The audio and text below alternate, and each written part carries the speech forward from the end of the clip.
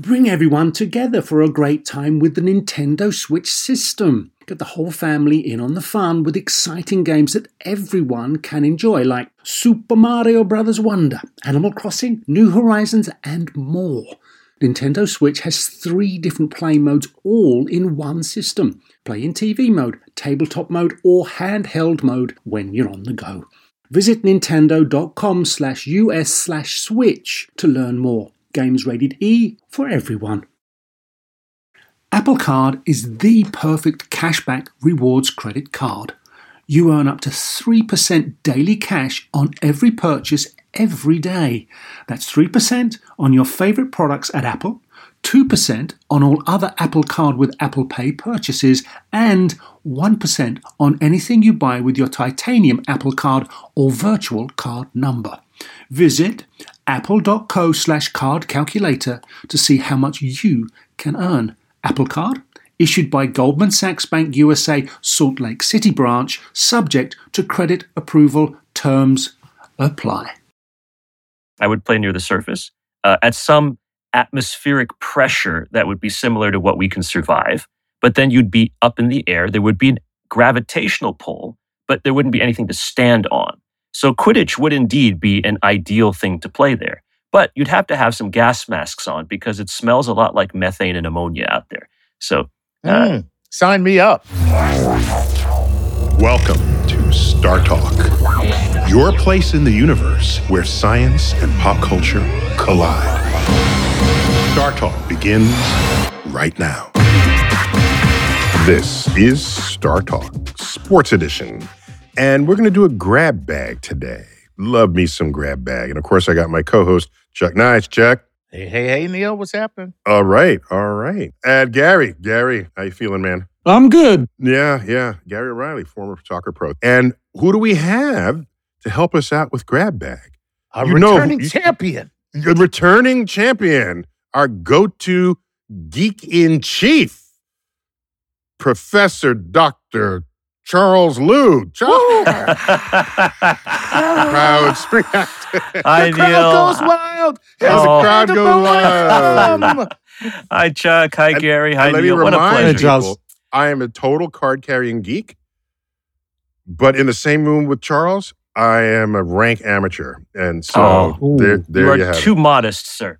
Yeah. Too modest. Yes, It's such a pleasure to be here with you all and have a great time, as always. It's a grab bag. We don't know where these are coming from or where they're going, but they are questions from our Patreon supporters, and anything and everything goes. So, Gary, why don't we lead off with you? You got questions for us? I certainly have, and they're all sourced from our Patreon patrons, so thank you very much. Stick with us because we might well be asking your questions throughout the show. First up, Christopher Fowler. He says, greetings to the good doctors, Lord Nice, and me. Interesting. We're going straight for sci-fi. In Star Trek, The Next Generation, there was at least one episode with a game called Parrises Squares. Am I pronouncing Correct. Yes. Thank you. Right. Yes. On StarTrek.com, it describes the sport as one played by opposing teams of 4 wearing padded uniforms and using an ion mallet. Yes. What kind of sport is this, and could it be possible to actually achieve technological advancements to allow an ion mallet? Just to be clear, I'm already out-geeked because I didn't see the show. I don't know anything that you just said in that question, and Charles is right all on top of it. Oh, yeah. So there you go. Parrises Squares is a fascinating game that no one knows how to play because it has never been shown on screen, actually. So it first was mentioned in the first season of Star Trek The Next Generation when the Binar episode, you guys remember that one? 11001001, and they were fixing the Enterprise, and so the crew had time to take it easy. And so 4 members of the crew went to go play Parrises Squares with the team of the people who were working down at the space station to fix the Enterprise. They seemed to be carrying suitcases, presumably containing the ion mallets, and they were kind of padded like lacrosse players, but they had like shorts on and stuff like that. So since then, we really have no idea how it's been played, but it's been mentioned over and over again. And actually, it doesn't sound like the rules have stayed roughly the same. It started like in this episode, like a friendly matchup with like maybe 4 guys and 4 other guys would come together and they would play each other and like maybe whack some sort of ball back and forth with some sort of a mallet, like croquet or something like that, right? But then it got darker. Like there were riots involved. People could get hurt. Riker, I think at some point, got like so hurt in Parisi Squares that the doctor warned Dr. Crusher at that point, right? Said, be careful because next time you're going to break your neck and then I won't be able to fix that so easily. And then in Star Trek Voyager, the doctor, the emergency medical hologram, had created a temporary holographic sort of fake family. And his fake daughter, holographic daughter, played Parisi Squares and died. Ooh. Died. And they couldn't even fix her with all of the medical technology on Voyager, supposedly, according to this holographic thing. I mean, that's pretty scary. The hologram died. Yeah. Yeah. In the fictitious story of the doctor Why creating can't you family just for fix the himself. hologram? I don't get it. So actually, the episode is pretty cool. You got to watch it. It's kind of cool. The way they sort of describe the difference. Okay, I'm between sorry. I didn't watch what's fake and 7 what's different real fake. generations of Star Trek to piece together this story. all right. I'm sorry. It's I all on don't have the streaming. geek credentials. It's all streaming. You can get to it. It's not too late. Okay. Anyway, but the reality is, I think Parisi Squares is something like hockey. Something like hockey, but I really don't know what, because unfortunately it's never been shown on screen. I would like to think that it's kind of like the game Triad, which was played on the Battlestar Galactica, the original series back in 1978-79. That was a cool game. But we saw people playing Triad on that show. Yeah. We never saw people playing Parisi Squares on Star But tell me about this ion mallet. What is it? And what would be the benefit of having an ion mallet? Well, you know how Mjolnir, Thor's hammer, is like a serious mallet, right? Mm-hmm. So I imagine that the ion mallet was like an energy version of Mjolnir's hammer. And what was happening is that this big, fat energy ball of some kind is zipping around the court, right? And you got to run uphill, downhill, around, back and forth to get it. And the only way you can get it is to whack it with the mallet. Kind of like the bludgers in Quidditch. Quidditch, right? Yeah, so you got the big things whacking the ball back and forth because you don't want to get hit by one of those big balls coming at you.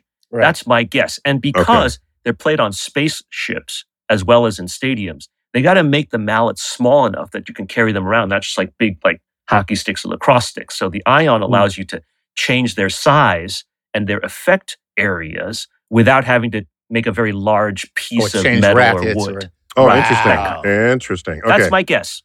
Okay, so you know how much Mjolnir weighs for Thor? Oh, No. you figured this out once, didn't you, Neil?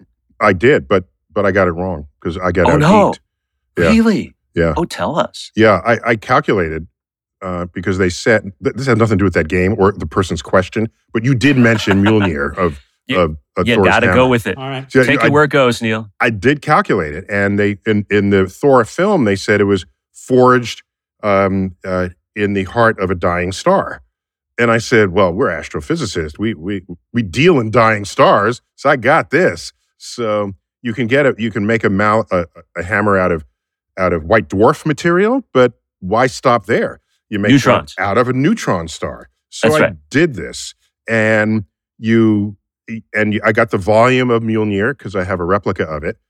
And so once you get the volume and you get the density, you get the total mass.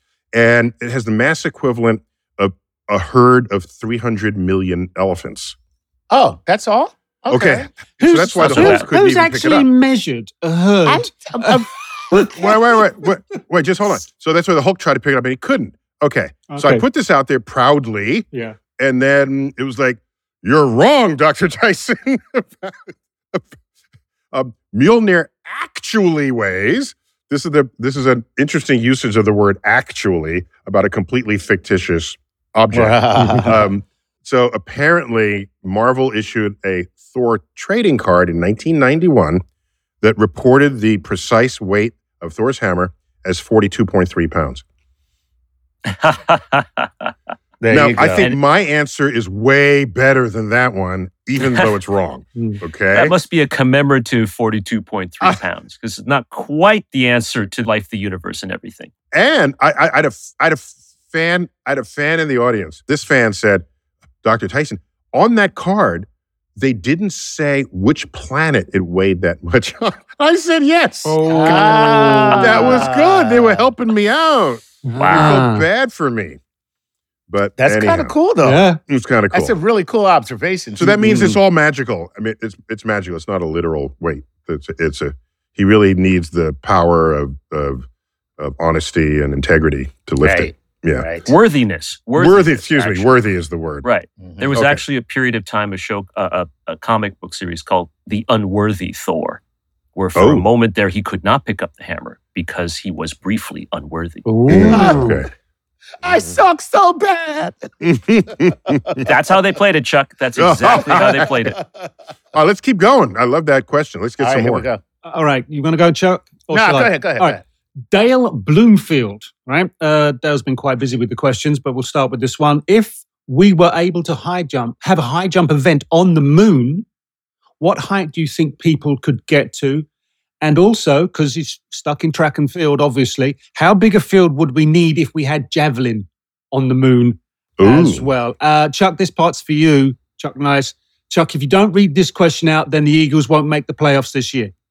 Oh, well, thank God for you, Gary. Yeah. Thank God for you helping my Eagles out. There you go. Well, there's no atmosphere, but something can go through the air on the moon if you put enough force into it. Now, the surface of the moon has a gravitational acceleration about 1/6 that of here on Earth. Mhm. So you could imagine basically you're going to be up in the air 6 times longer. Yeah. And so whatever you can add in terms of your ability to jump. So right now, the world record for high jump is about 8 feet. Yeah. Right. So if you jump 8 feet now, but that's all the time you have in the air, multiply that by 6, and that's the minimum amount of gain you would have. So 48 feet. 48 feet. Wow. Because it's an acceleration, and there's actually a quadratic term in the distance traveled. So you can make a quick calculation, VOT plus 1/2 AT squared, and you may wind up with higher depending on how much push you get off the ground with your muscles. Okay, Charles, So- I think you're wrong in one part of that calculation. Uh-oh. Uh-oh. Here we go. Uh-oh. Astrophysicist slap down. Charles, Here I'll we meet you go. in the octagon. Okay, Play here's some why. Parisi squares. Okay. So, Charles, you would calculate the high jump by going from this person's center of mass. And let's say the jumper is 7 feet. I think they're pretty tall, but let's just use round numbers. So their center mass is, let's say, halfway up. So they're only going 4.5 feet above their center of mass to clear the bar. Okay. Okay. So Okay. now you take that 4.5 feet, multiply that by 6, and then you get 24, 5, sure. 6, 7. You get, so they'll jump 27, 28 feet. Yeah. Rather than the 48. So I think that's how you need to do the calculation. I'm pretty sure. That may well be true. Yeah, okay. All right. The other thing here is we've seen the Fosbury flop as the go-to technique to get a world record here on Earth. Do we think that technique, which is almost a vertical takeoff, could apply to that technique going that high on the moon with a jump? Oh, that's a great question. Because would you And- then have to have a running and then try and kind of almost like fly over the bar? Right.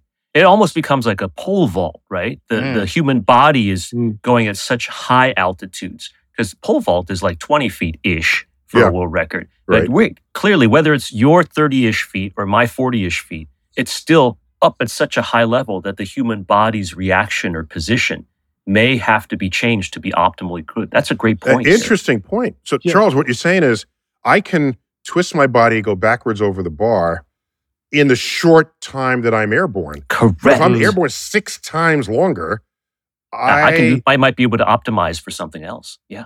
or just a minute now, Here we go. their forward, Charles, their forward motion is tuned so that they leave the ground such that they're at their highest point by still moving forward. Right? That's right. But that's That's pretty right. close to the bar because they're not, Right. how long are they airborne? But if you're airborne 6 times longer, you're going to have to leave the ground sooner. So the bar is Yeah. over like on one side of the room. You're on the other side of the room. And when you land, you're all the way over there as opposed to inches away. They're just when you supposed to take inches off. away. Exactly. Yeah. So All right. it's a much more of a parabolic arc. Think going about over. the floor routine in gymnastics where they do all the tumbles and then all of a sudden a gymnast will just pop and produce a double somersault and then land on their feet, right? What if you took that kind of technique towards clearing a bar for a jump on the moon? Because you Well, get the reason why serious vertical loose. they're able to do that, The floor is sprung. I agree. The floor, right? It's because That's the right. floor is helping them is Right, returning right. energy to them to do that. But then again, less gravity. You would have to do Look at that Chuck same talking floor. about the physics and return. No, energy. it's right. But you see, then We got to get an honorary degree for Chuck. So we and get- all the Chuck, physics Chuck we and know knows whatnot. his physics, Of course guys. of course Chuck he knows his does. physics. then you're Absolutely. balancing that sprung floor and return of energy against the reduced gravity on the moon. Correct. Yeah. Mm. So it's very interesting. And of course, none of us have taken yet into account the fact that if you're actually on the moon, you're not just launching yourself up into the air, you're launching your entire spacesuit. So you've got a lot more mass to work on, unless you're sealed indoors in a habitat or environment. So Mhm. maybe 3 or 4 years from now, when we actually have a moon base with human beings living inside some building, we'll find out exactly the answer to this question Nice. experimentally. Cool. Yeah. Guys, we got to take a quick break. Okay. Okay. This is Star Talk Cosmic Queries Grab Bag Edition with our geek in chief, Charles Liu. We'll be right back.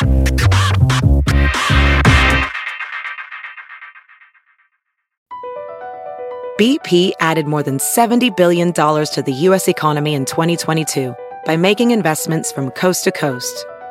Investments like building charging hubs for fleets of electric buses in California and starting up new infrastructure in the Gulf of Mexico. It's and, not or.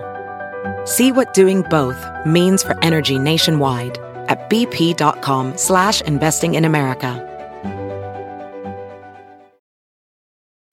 Professional welder Shayna Ford used VR training developed by ForgeFX to hone her skills as a welder. The more time that you spend practicing it, that's what separates a good welder from a great welder. VR training can help students like Shayna repeatedly practice specific skills. Virtual reality definitely helps because the more muscle memory that you have, the smoother your weld is. Explore more stories like Shayna's at meta.com/metaverseimpact. Whether you're a family vacation traveler, business tripper, or long weekend adventurer, Choice Hotels has a stay for any you. And that's good, because there are a lot of me's. Choice Hotels has over 7,400 locations and 22 brands, including Comfort Hotels, Radisson Hotels, and Cambria Hotels. Get the best value for your money when you book with Choice Hotels. Cambria Hotels feature locally inspired hotel bars with specialty cocktails and downtown locations in the center of it all. Hey, that's me. Radisson Hotels have flexible workspaces to get the most of your business travel and on-site restaurants. That's me too. And at Comfort Hotels, you'll enjoy free hot breakfast with fresh waffles, great pools for the entire family, and spacious rooms. Hey, that's me too. I guess I'm just going to have to stay at all of them.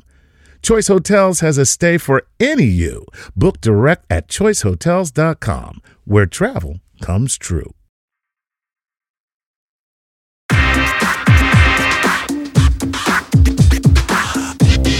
We're back. Star Talk Cosmic Queries Sports Edition. I got our geek in chief, Charles Liu. Charles, you are professor of astronomy and physics at City University, Staten Island. Did I get that correct? That is absolutely right. All right. So who's next on the question line there? All right. We got Jay Hunter. These are Patreon exclusives that we'll move into for those of you who support us through Patreon. And by support, I mean give us money. Thank you. Thank you. Jay Hunter says, what up, Chuck, Dr. Tyson, Dr. Liu, and Gary? What would playing soccer look like on our neighboring planets? What sports would be possible to play on Jupiter and Saturn? Well, Gary, first of all, Gary, what planet would you like to play soccer on? Yeah, let's you ask had- him that. This one. Yeah. Okay. We're going to change the game completely if we take it off world, because if we go to a planet where there is less gravity, do we need a heavier ball? If we have a heavier ball, can we actually kick it? are we going to be, if we use the similar ball, we can kick it forever. So the field's going to be 3 miles by 2. And if the air density is much lower, then you're not going to get your Magnus effect. Nope. To get all those fancy kicks. So there's a lot of things going against it. It would need to be something close to the gravity and atmosphere that we have here on Earth. For it to look like soccer. Yeah. Yeah, totally. Well, hey, you know what? If it were on a planet with lighter gravity, Gary, don't you think that maybe we could increase the size of the field and increase the number of players per side? That would work. That would make it very simple. That would work. It's just the fact that at some point you're going to have to cover distance as an athlete, and you're having to cover more distance. So, maybe you could supplement that by having more players on the field at the same time. Right. Or you actually have co-teams. So the field is big enough where one team takes 1/3 of one half, 1/2 of one half, the other team takes a quarter, and then they're not allowed to go into the other zones. Oh, that'll be it's perfect.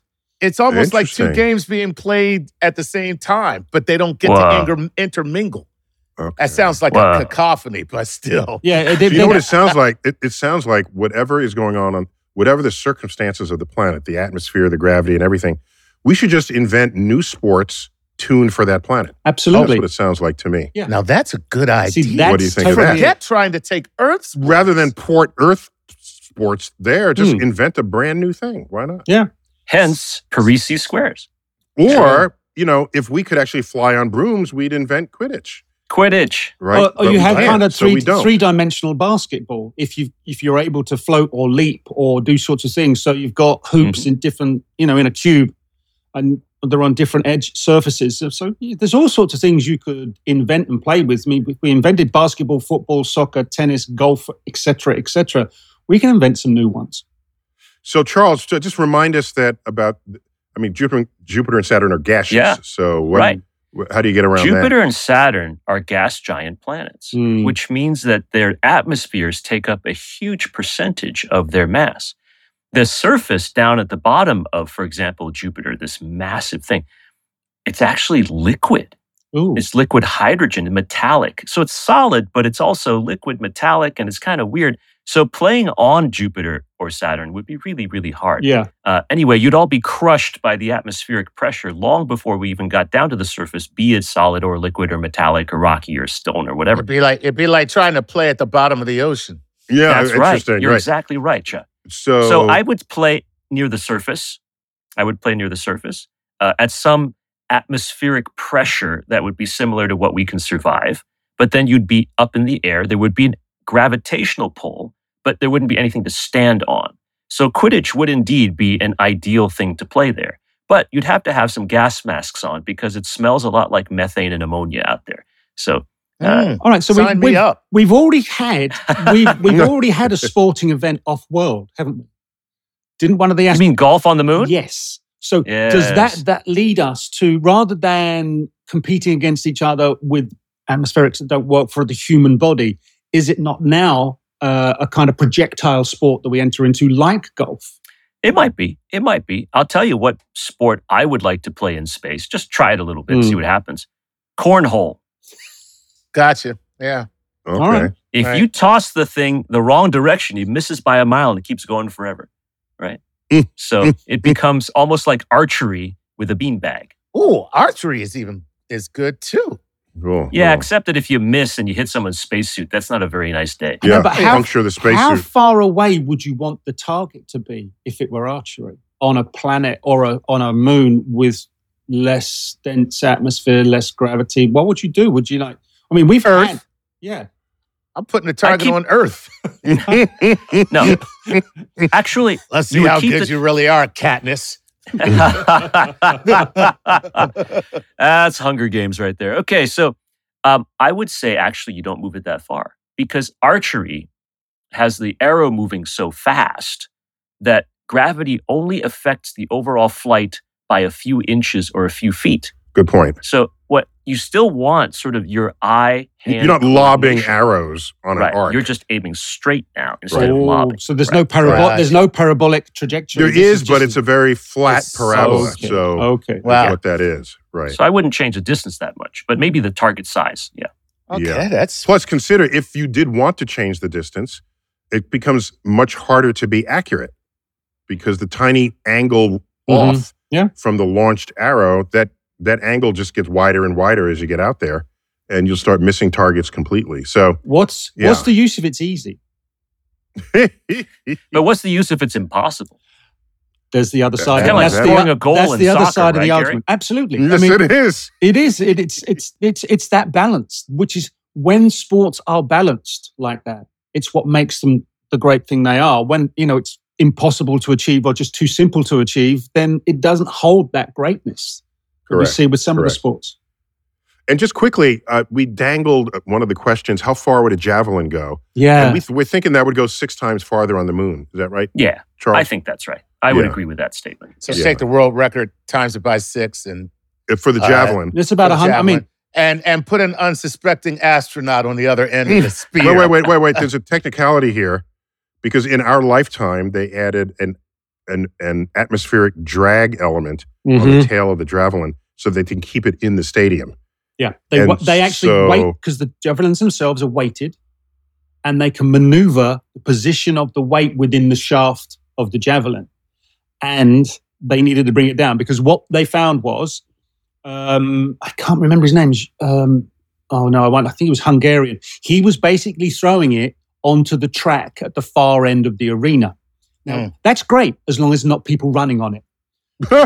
right. So they had to redesign the javelins so as they didn't fly as far, because they were throwing over 100 meters. Right. But I'm saying, isn't that an aerodynamic drag that they put on it?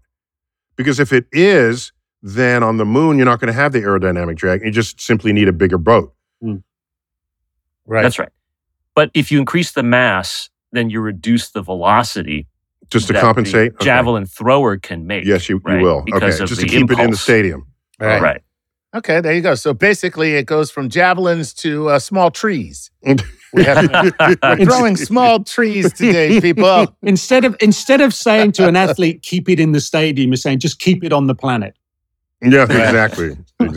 And to Charles's earlier point, depending on the gravity of where you are, if you did this on a comet or on an asteroid, there are things we throw or hit that would actually go into orbit and would never land. So you have to check your escape velocities for what the sport is for what you're doing. So and there's no little help when that happens.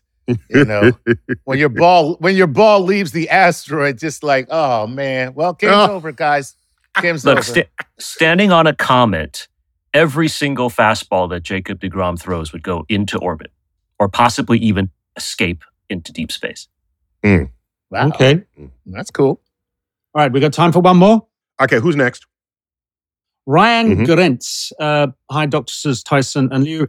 I'm an avid golfer, and one of my favorite things to do is golf at high altitude. So this is an earthbound. Ooh. This is here on Earth. We're back on Earth. Yep, we're back. We're back.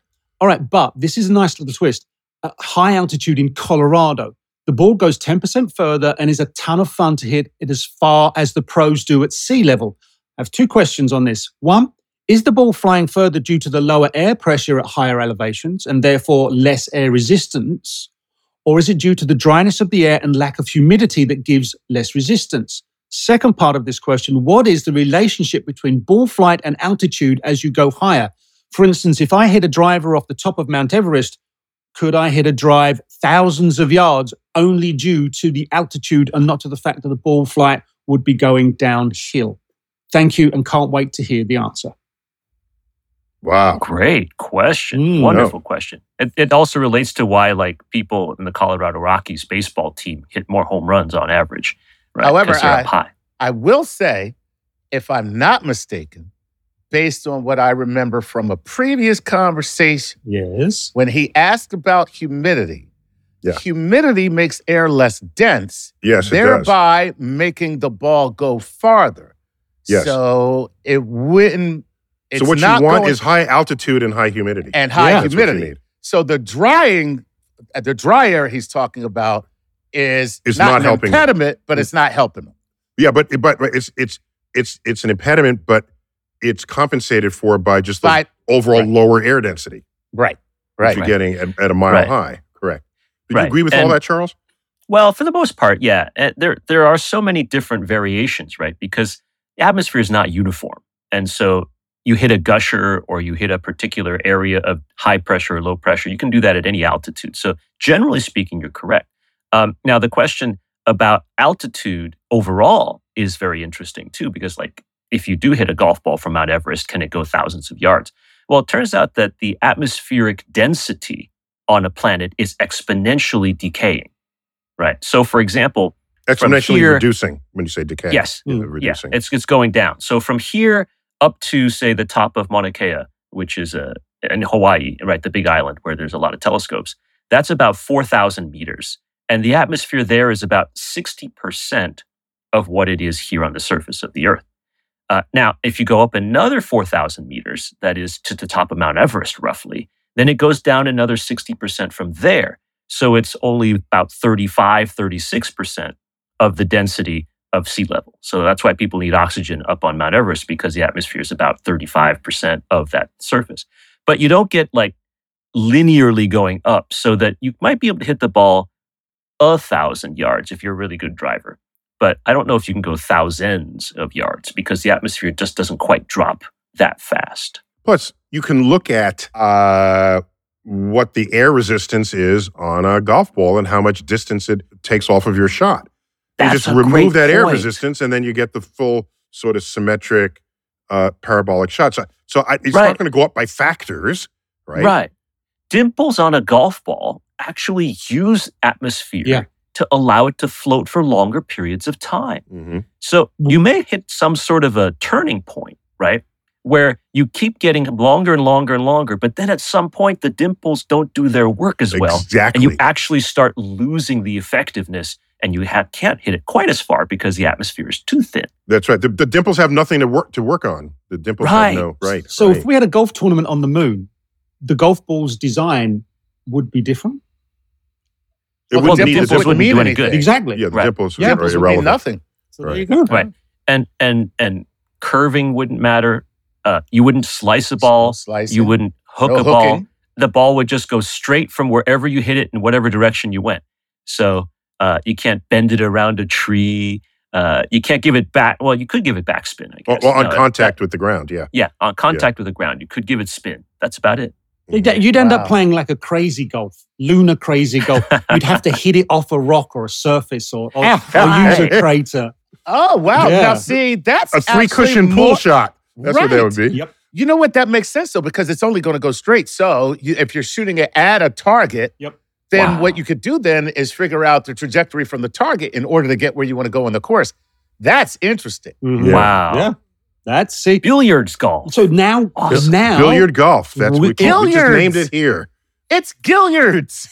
Billiards. Okay. Thank ball. you, And so we are people who have time on our hands, and then we go and invent stuff like Gilliards. There you go. Guys, we got to take another quick break. When All we right. come back, more crazy sports, cosmic, geeky questions from our Patreon fan base on Star Talk Sports Edition, Cosmic Grab Bag.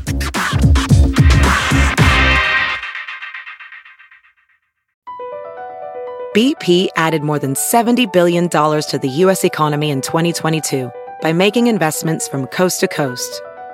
Investments like building charging hubs for fleets of electric buses in California and starting up new infrastructure in the Gulf of Mexico. It's and, not or.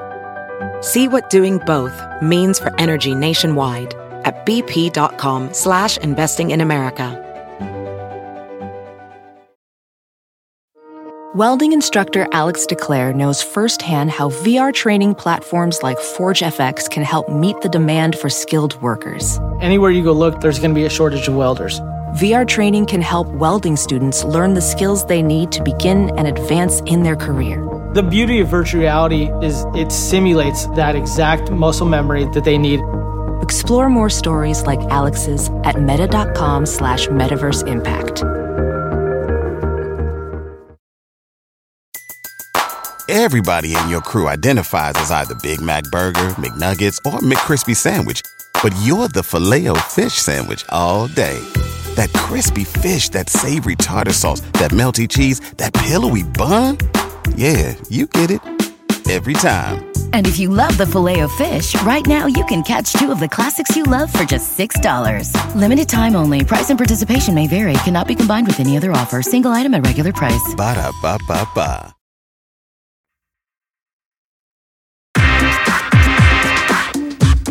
We're back.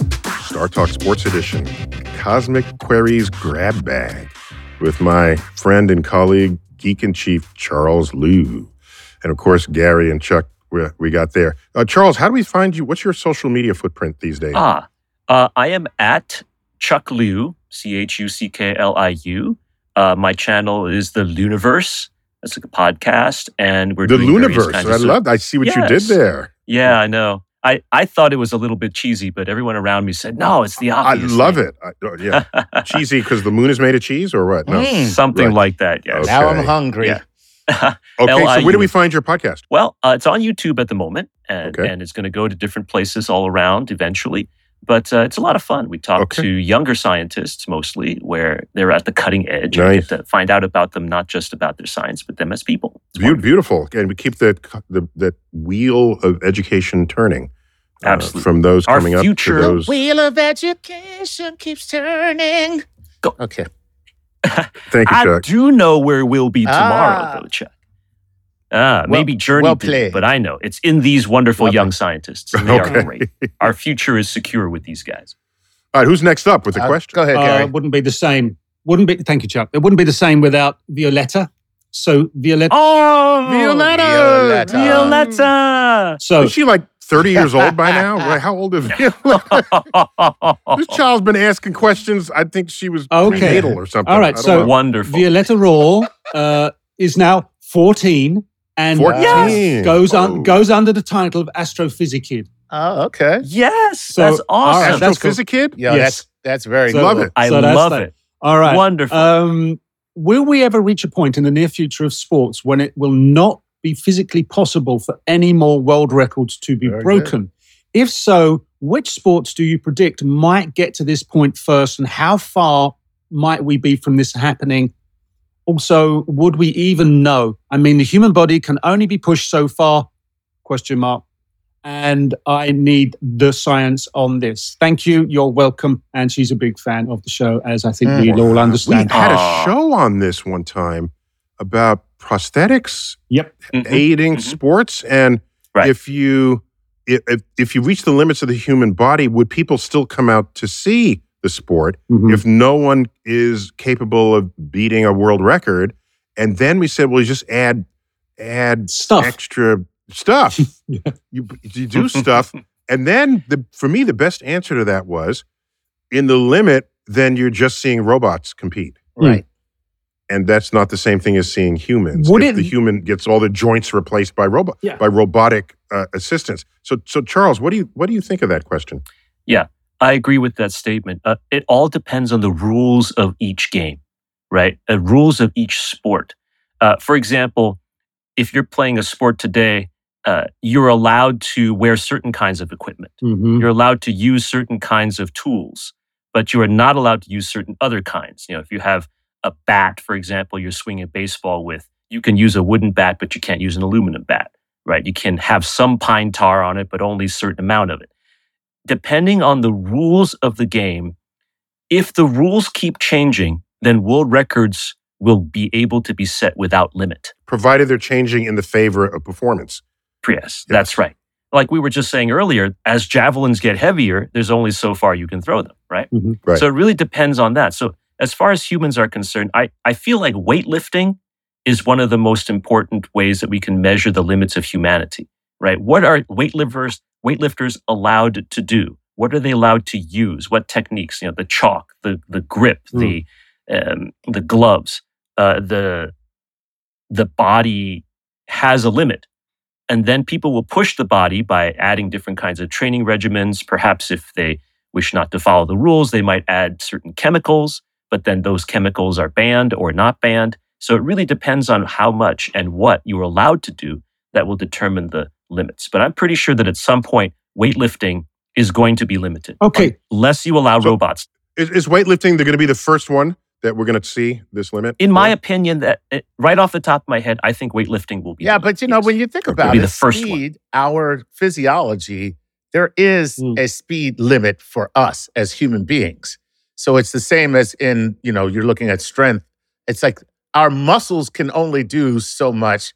And then, of course, if you were able to exceed it, then there's like immediate ramifications for doing so in the body. So that's another, Right. So, I'm looking at something like a microchip that might be able to perhaps increase like either the response times between your twitch, but then allow you to exceed that and not actually suffer the damage. Yeah. Like those type of things can also, make us go past our speed limit. Right. So the other thing, Charles, we had Usain Bolt come along and destroy 100 meters world record, right?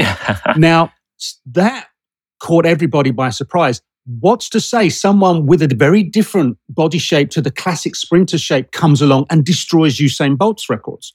What then? Define destroy, though, Gary. I mean, it's only by a few tenths of a second. I was going to get there. So, just to be clear, people, I think I first noticed this in swimming, where they have touch pads that records your arrival time at the end of the race. Mm-hmm. It might be that the future of world records is in the next decimal place, so that we peg ourselves at some number of minutes or seconds, and then tenths of a second. Then you go to hundredths, then maybe thousands, and then tenths of thousands. And the whole contest might be contested in that added decimal place that we need in order to see what the world record would be. When my father ran track, it was 4 people at the finish line with a manual stopwatch, and they would click it when they saw it's 3 people for each lane, and they would throw out the high and the low, and they'd use the middle score, and they're reading tenths of a second. So you would know Usain Bolt would win, but you wouldn't be able to measure how much he won. So it's accuracy of time key. Methods. How you measure it. So the other thing here is, use swimming and use the 100-meter sprint. It's not the fact that you run the time. Then you now change a metric of saying, I did it with less strides, I did it with less strokes. If it's a high jump, I took less steps to get to my jump and then clear the bar. That means I would. So if we're getting a stale part of world record and it's not being broken, do we look at other parts of the event to look to see as categories of judgment? And then I broke the world record with only so many strides in the 100 meters. Are we looking at maneuvering in that way? I think what's even more interesting than what you just said, Gary, is the fact that when you have people who have a different physiology enter a sport, more people like that enter the sport. So Usain Bolt is this lanky, long-legged. He's not just lanky, he's long-legged. And he doesn't even look like he's trying. But if you think about the history of that sport, not a lot of guys look like him. A lot of sprinters were actually short, And by the way, right in this moment, I'm looking at a run of records of the last 12 world records for the 100 meters. And just to be clear, we say Bolt shattered the record. He beat it by 1/10 of a second. That's a lot. That's a lot. It's a lot compared to other increments on the world record. Yeah. But in the big picture, it's still a 10th So what of a I'm second. saying, though, is imagine how many lanky Jamaican kids right now are running sprints because of Usain Bolt.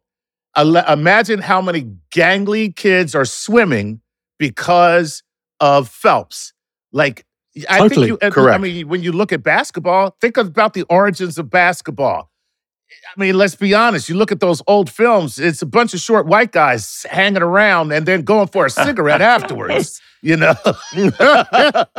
mean, and you look at the sport today, I mean, a guy who's 6'2" is considered small. So there are all manner of body types out there, not all of which were imagined to excel in sports. My father's among them. I'll retell that story right now, where he was in his high school gym class and they're changing units and they say, we're now going to go to track and field unit. They pointed to my father online and said, Cyril Tyson, right there. Everyone look at him. He does not have the kind of body that would make a good track and field athlete. And he said at age 15, no one is going to tell me what I can't do with my life. Good for him. And he took up track and field from then on. And he became world class, had the 5th fastest time in the world for his event, which was it's not run anymore, but it's the 600-yard run. Yeah. And so, but anyhow, just body types and things, maybe one body type is good for it. Maybe others don't know they could be good for it because you have other idiots telling you no. So yeah, I agree. I agree all around. With inclusive. Embrace. So I think we answered that question. Violetta. There you go, Violetta. Sorry, Violetta. Yeah, we ran away with that one. It's just a testament. Testament to her great questions. Here we go. I got one here, and we're going to throw it into the near future. Okay. Alejandro Reynoso from Monterrey in Mexico. With the FIFA Football World Cup coming up in Qatar in November and December of 2022. Yeah. Right. How do we think this will affect the abilities of the player? Now, in 20. Okay. I mean, high temperature, low humidity. What are we talking about? With Qatar, we're blessed because normally the World Cup is a summer event, which would be brutal just to watch the thing take place, let alone play. Didn't they move it just for that? Yes, they moved it to November, December. So the thing is, in November, checking this out, they have about an average temperature of 85 degrees Fahrenheit and a humidity level of average 66%. The heat index, you're going to like this, 91.4% Fahrenheit. But don't forget, all of these heat indexes are measured in the shade with a light breeze. So if you're stuck in the direct sunlight, right, and there's no wind, you're going to cook. Now, adding to that... Wait, just to be clear. In midsummer, July in Qatar, it's over 100, it's like 105 degrees average high temperature. Yes. And in the month they're going to be playing, what is the average high? 85, 86, right? So it's across November and December. So the thing is, if you're in direct sunlight and you actually happen to be exercising, which would be a surprise for a footballer in the World Cup, you can add another 15 degrees Fahrenheit to the heat index. So the heat index is going to be about 106 for an athlete in the World Cup. Now, if you drag it into December, the temperatures go down to about 75 degrees Fahrenheit. However, the humidity levels go up to 71% average. So you've got that little kicker coming in. You lose a little bit to that. Yeah. Yeah. So it's either way you slice it, it's going to be uncomfortable. You know, these heat indexes are based on people who are in the shade, like I say, with a nice breeze. These are footballers that are out in the stadium. The surface temperature on the field will be close to 100 degrees because it just sits and bakes. There's not much breeze to cool the surface. Now, you're in Doha, which is quite a populated urban city, so there's not much chance of a lot of breeze in there. So it's going to be a very, very challenging environment. And I think the teams, the organizers, FIFA, are going to have to look at hydration breaks during the either half. You're going to have to look at a break in soccer. There's no breaks in soccer. There never used to be. You were lucky you got half time. And so they're going to take hydration breaks. They're going to have to look at development of a larger squad. So they'll increase the number of substitutions that take place. And players... So the stadium is open air? Yeah. Generally, I mean, unless they've built some with Let's roofs. hope to God they haven't, because then, you know, the amount of energy it takes to, you know, cool a structure like that is ridiculous. Yeah. And part of the reason why it's, you know, untenable to play there in the first place is due to, you know, the warming planet. And like, let's not make things worse by figuring out how we can cool things off to play, you know. Here's a real suggestion. Don't play sports in the frickin' desert. How about that? See, the thing is, Chuck, all those numbers I've just relayed are averages. Now, we've had a bit of a sizzling summer in 2022, and so has the rest of the world. if there is some kind of heat wave, you can bump those numbers right up. So it's it's just, let's be mindful of this is a challenging environment. And I'm sure what we'll do is we'll find medical teams from each countries that are participating will have spotters looking at their players. They'll all have some sort of GPS, biometric data, bio data coming back for hydration and everything. Yeah. As dramatic as soccer players are, we're God help us all. Just like, my knee. I need a drink. I do believe I have the vapors. It's my fainting couch. I'm in my fainting. Oh dear, it's so terribly warm. So terribly warm. Chuck, you have just made the World Cup so bloody interesting to watch. All right, we got to end it there. Oh, this has been fun. Charles, it's always great to get you back in the house. It is great to be here. Thank you so much for having me. And good to learn of your podcast. Tell me the clever name again. The Luniverse. The Luniverse. L-I-Universe. L-I-U. The Luniverse. As in Charles Luniverse. See what you did there. Well, Very again, cool. I didn't do it. People around me did, but I'll accept it. We got it. It's all good. It was a good choice.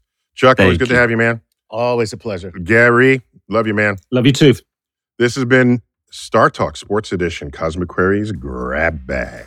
I'm Neil deGrasse Tyson, your personal astrophysicist, as always, bidding you to keep looking up.